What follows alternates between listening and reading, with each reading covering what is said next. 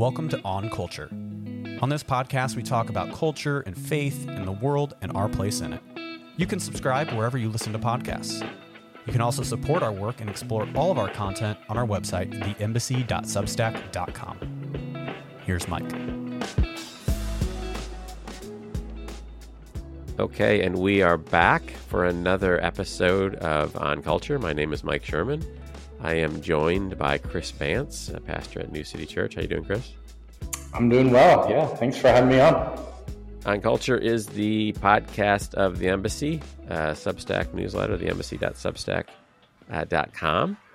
And we are going to talk about the latest iteration of The Embassy that sort of uses maybe two central illustrations in talking about translation, connection, and how that informs or maybe sheds some light on what our mission is in the church.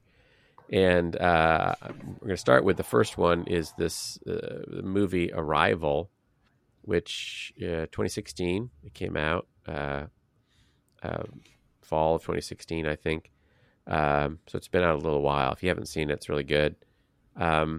And you just saw it in the last couple of days, right, Chris? So what did you think of it?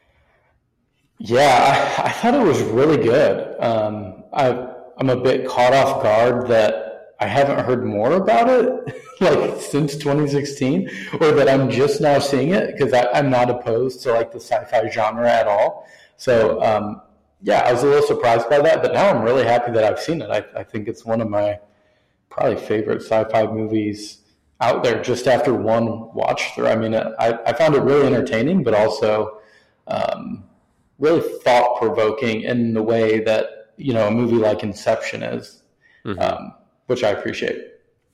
Yeah, it's different. And, one of the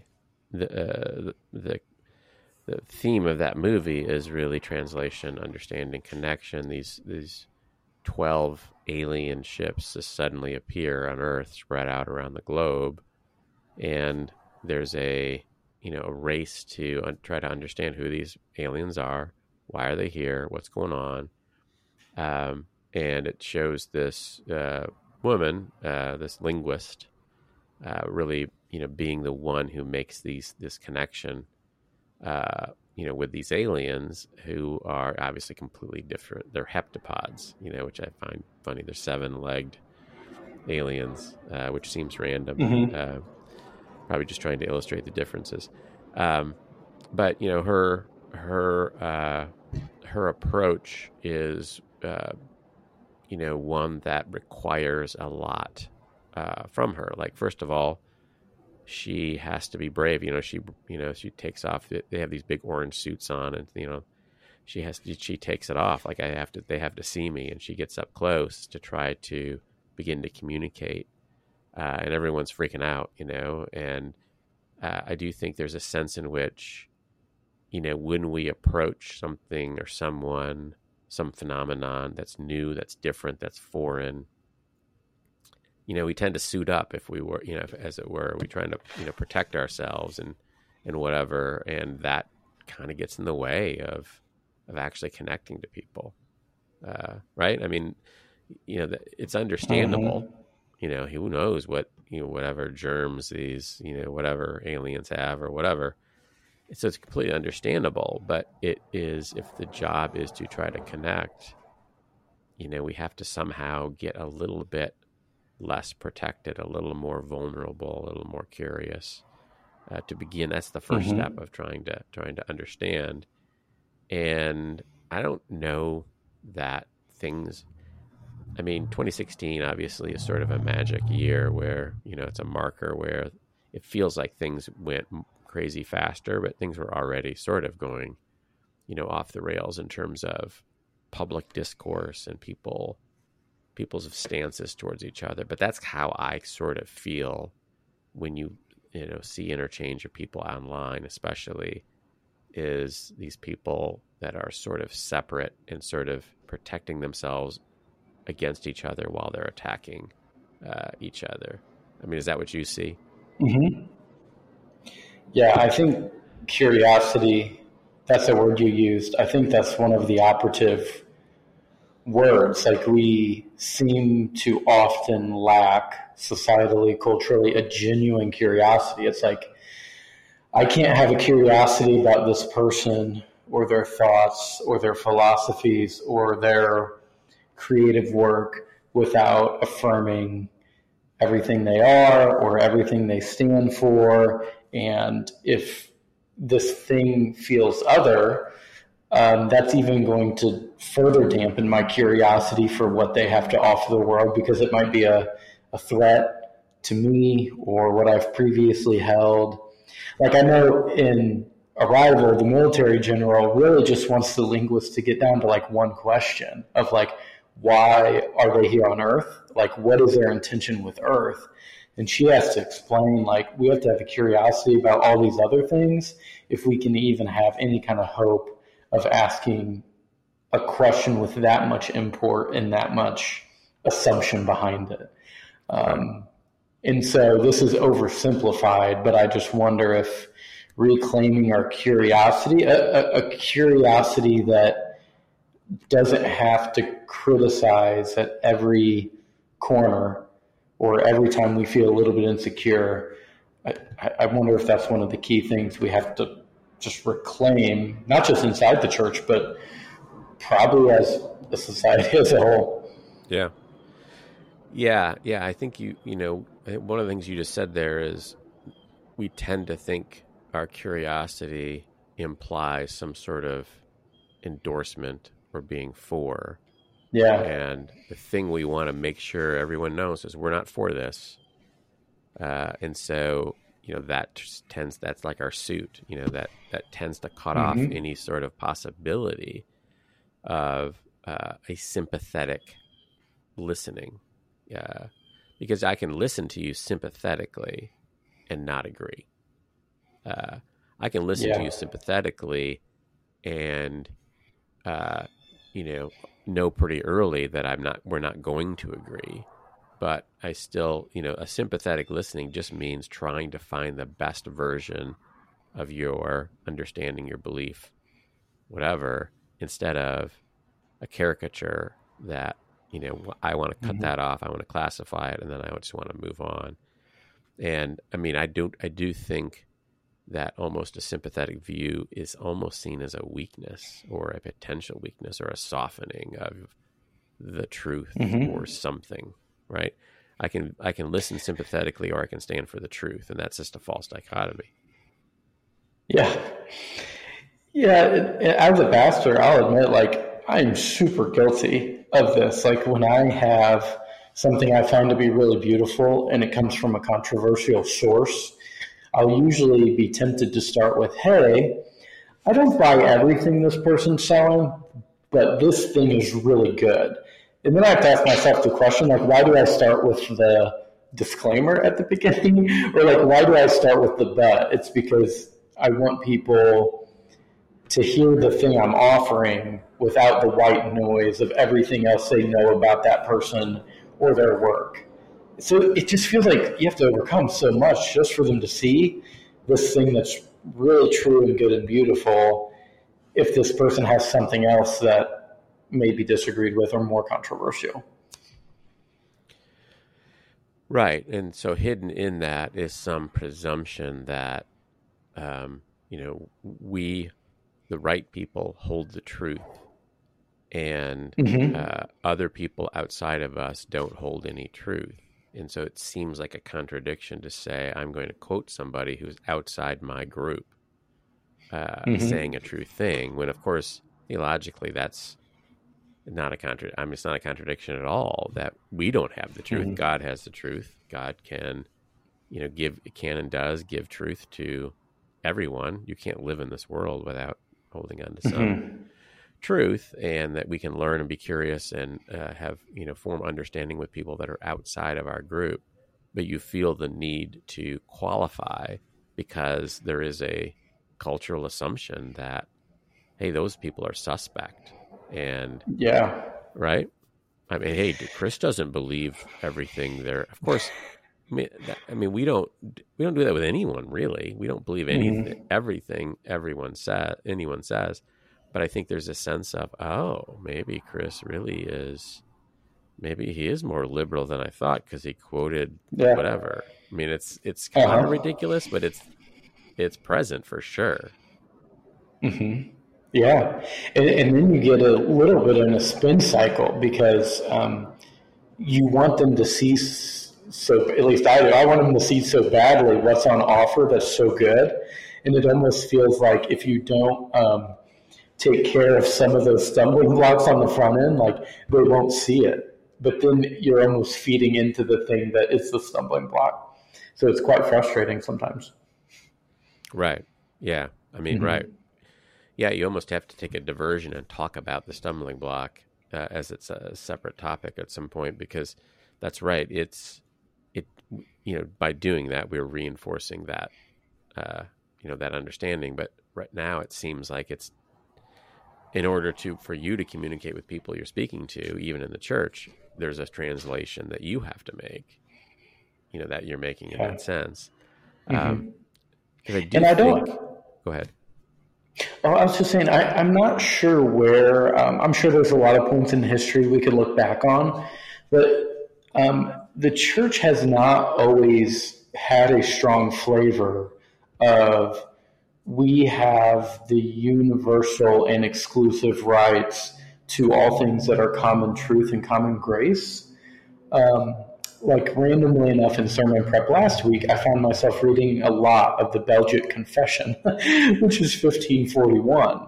And they had a very strong sense of there is a common and an ordinary grace and truth in which non-believers can experience and flourish into some degree, but the ceiling, there's always going to be a cap or a ceiling on that until they experience special revelation of Jesus or the scriptures.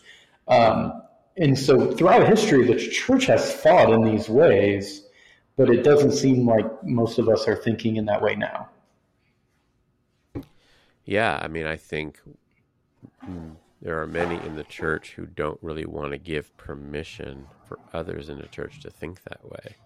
Like the first order of business is to make sure you're in the in-group and not in the out-group, and that you're, by proxy sort of condemning the out-group as a way of showing that I'm in the in-group. I have to say the out-group is bad.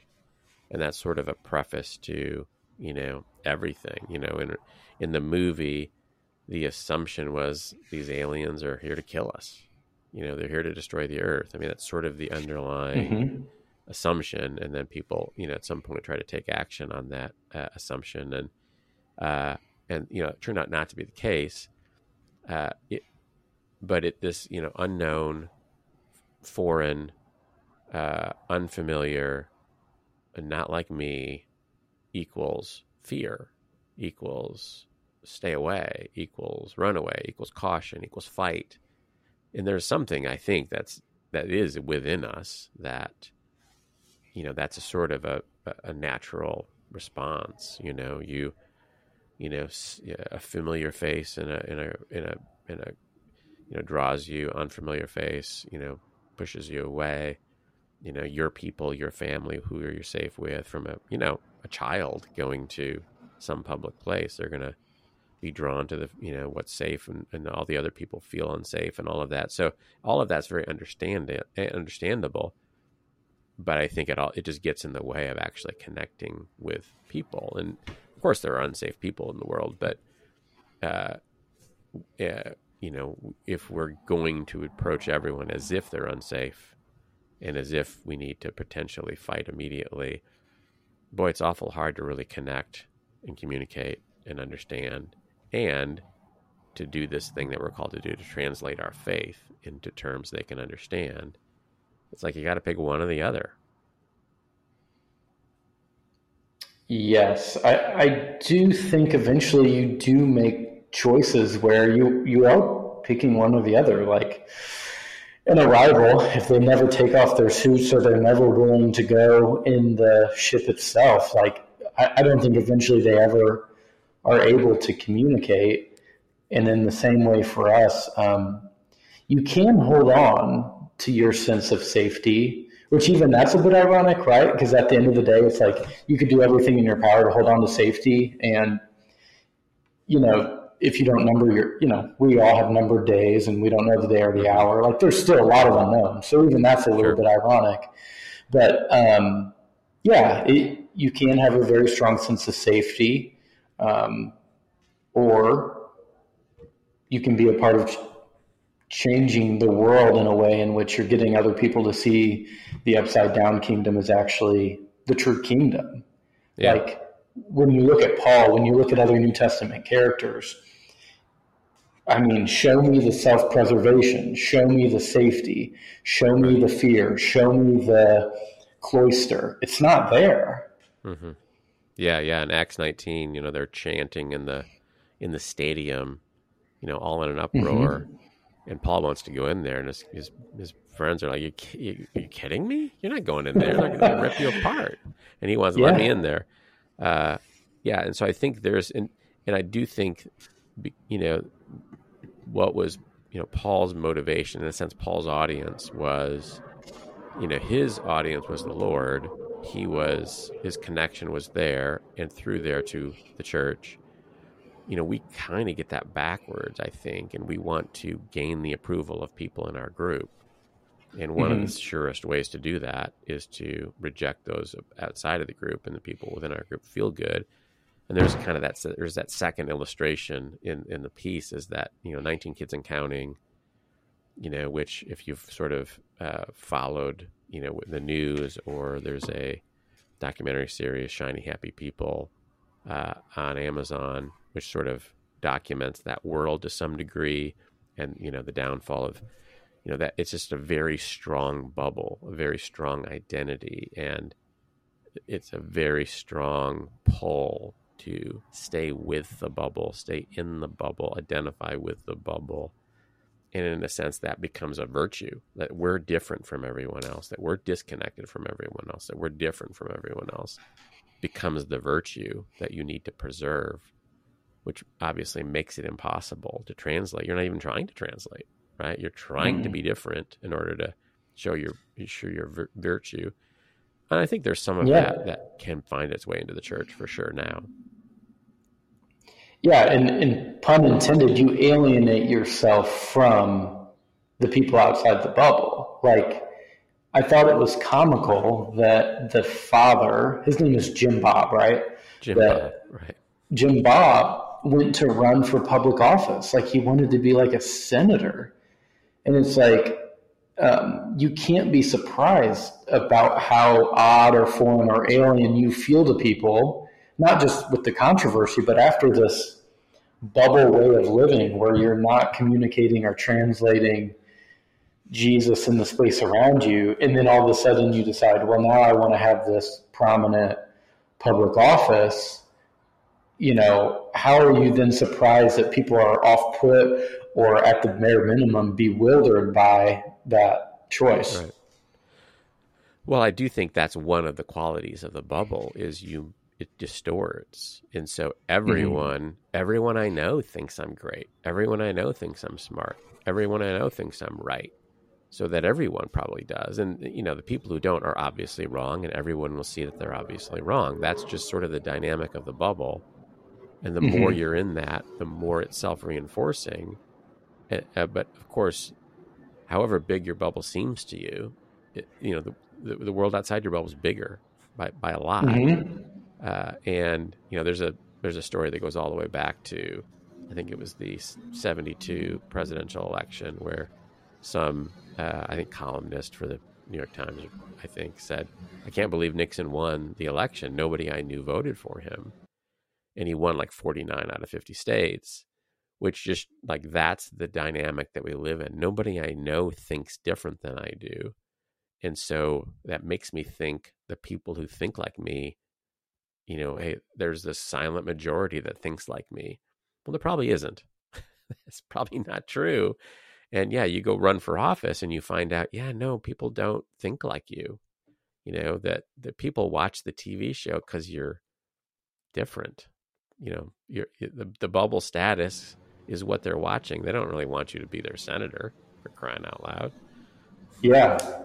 Yeah, the otherness is the attraction in a way of, well, we would never have 19 kids or live in that way, but a bit like a zoo. Let's look through the glass and on these people who are living this way at Yeah. a bit of a safe distance. But Yeah, and I think yeah, there's an illusion that the bubble is safe, and that's sort of, the suit is safe, fighting is safe.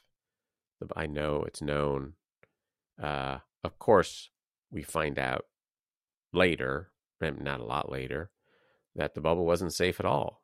That there was abuse in the bubble. There was all sorts of bad stuff happening in the bubble, and some of those kids in the they're now adults, but speaking of the documentary, the bubble feels like a prison because it's not safe inside the bubble, and it's all an illusion, and that we do what we do to keep us safe, but it doesn't work. It doesn't even work to keep us safe. It defeats why we're here. It defeats connection.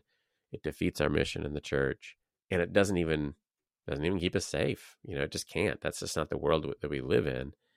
And that's the shame of the Shiny Happy People documentary, is we saw them as shiny happy people. That's why we were watching, apparently, and obviously they were not for the most part. yeah. And I wonder too, in Arrival, it talks about how there's a rewiring of a brain, or a theory that your brain is actually rewired, like when you're immersed in a new language. And it felt like a lot of the shiny happy people, as they deconstructed or deconverted or got outside the bubble, it felt like their brains were being completely rewired and integrated back into what we would call more normal or routine functions of society. But I wonder, the rewiring of the brain is kind of an interesting theory to think about, because I think we may be nothing short of that, like as the church in the 21st century in the West, like as we experience some more marginal positions than we have in the past. And I'm not even someone that says we need to sprint for the margins, like on purpose. But I do think, as we just track where culture and society is going, and if we fight against the temptation, like Peter and the Zealots had, to politically solve all our problems through man-made solutions, I do think the immersion in the listening and the curiosity of observing the idols and the pagan things of our day, hopefully that will rewire our brains in a way in which we can communicate well with our unbelieving neighbors. But it feels like anything less drastic than that almost feels like it's not going to be enough, because we're rowing against the tide so much. Right. Yeah. Yeah. No, I think that is it is learning theory. I think that there are like new connections made in your brain when you learn things. And that's, so kids learn things faster for all those reasons.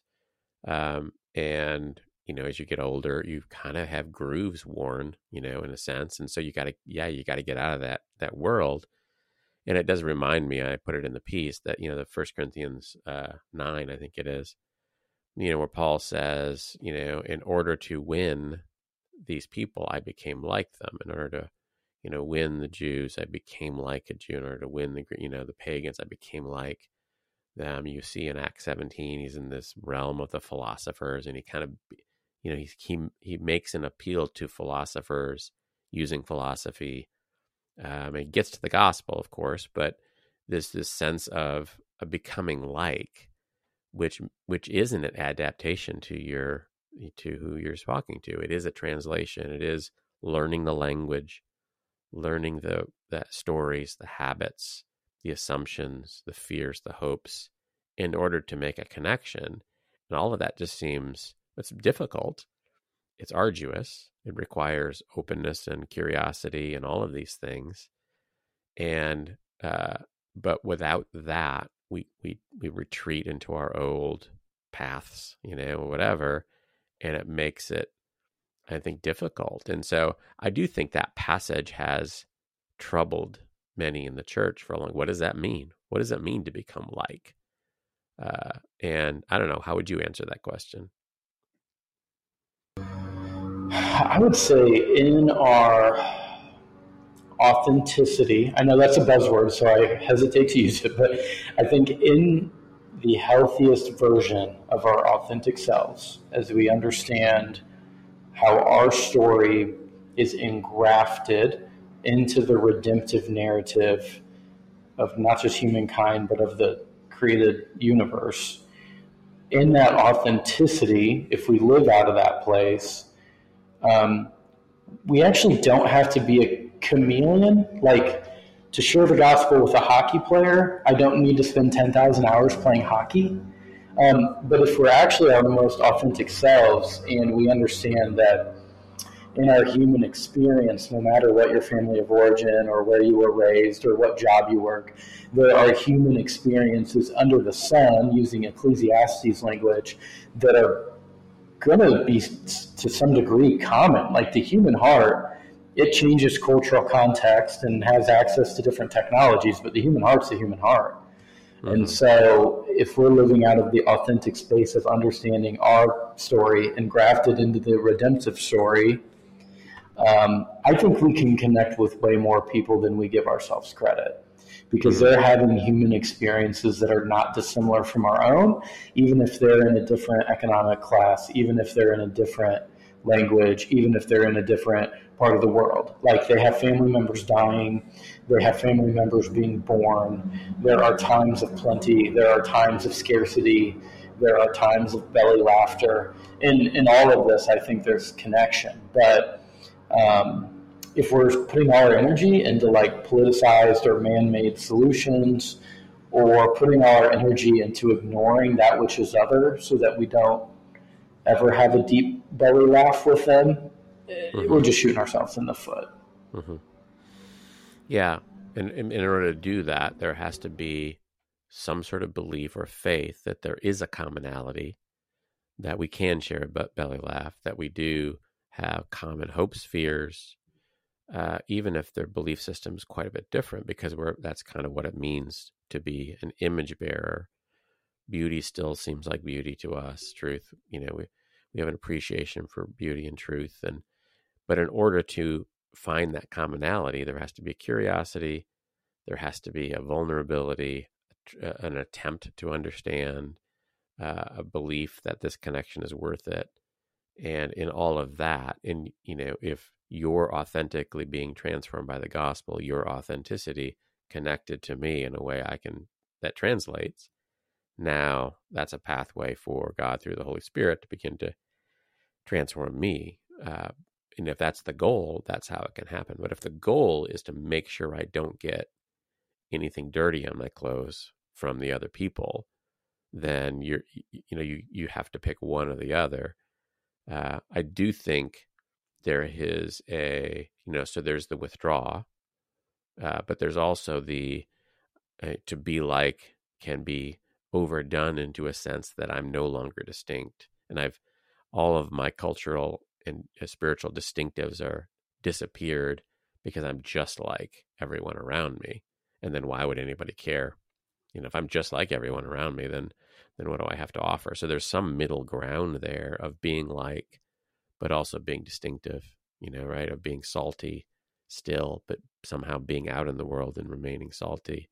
I just think that's not something that we've really made a priority, or we often seem to lose that as the thread of what we ought to be doing. You think I'm right about that, or what would you say? Yeah, I do think that's the chameleon temptation of, to be effective in sharing this message, I have to be so like the people or the moment around me, otherwise they won't even begin to hear it.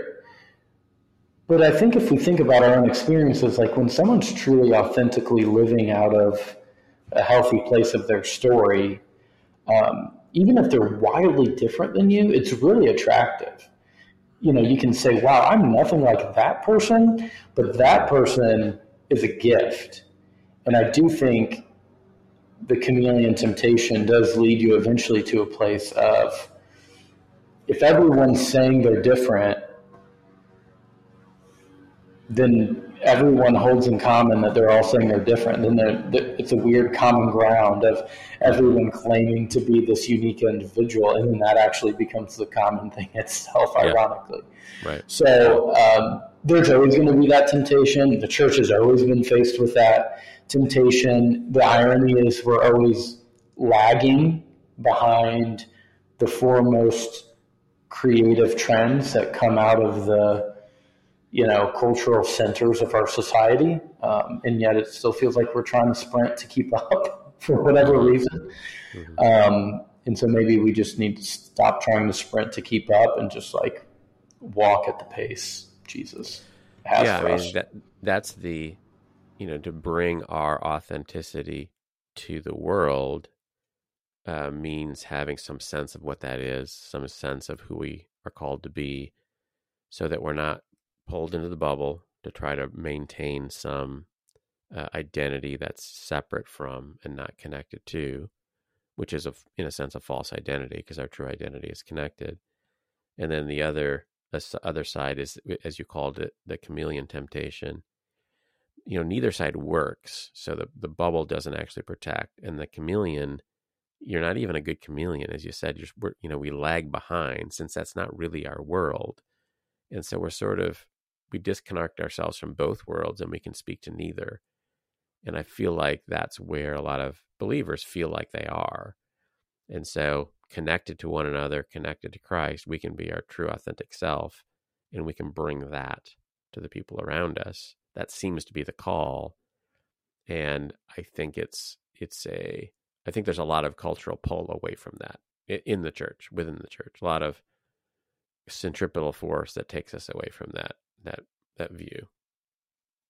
Yeah, I mean, either way, you're trusting in a cultural identity. You're either trusting in a subcultural identity that promises to protect you, or the majority culture identity that promises you fulfillment. And either way, you're aligning. And it's the same in Jesus' day, whether you were a zealot or an Essene or a Pharisee or a Sadducee, you were aligning with a majority or a minority position in a way that blinded you from seeing Jesus of Nazareth being different than all these cultural identities. Yeah, that's good. Let's leave it there. That's a good place. It's a good place to stop. They're still mowing the lawn, so the background, I think somebody is. Anyway, well, thanks. Thanks a great deal. Thanks, Chris. If you haven't seen Arrival, you should see it and enjoy it. You can skip Shiny Happy People. You get the idea. I don't think you really need to watch it. So, we'll leave it there. And enjoy the next installment from the Embassy. And until then, we'll see you. Thanks, Chris. Thanks for listening. Do you enjoy On Culture? You can support us and the content produced by subscribing to our newsletter, The Embassy, by visiting theembassy.substack.com. And don't forget to subscribe and leave a review wherever you listen to podcasts.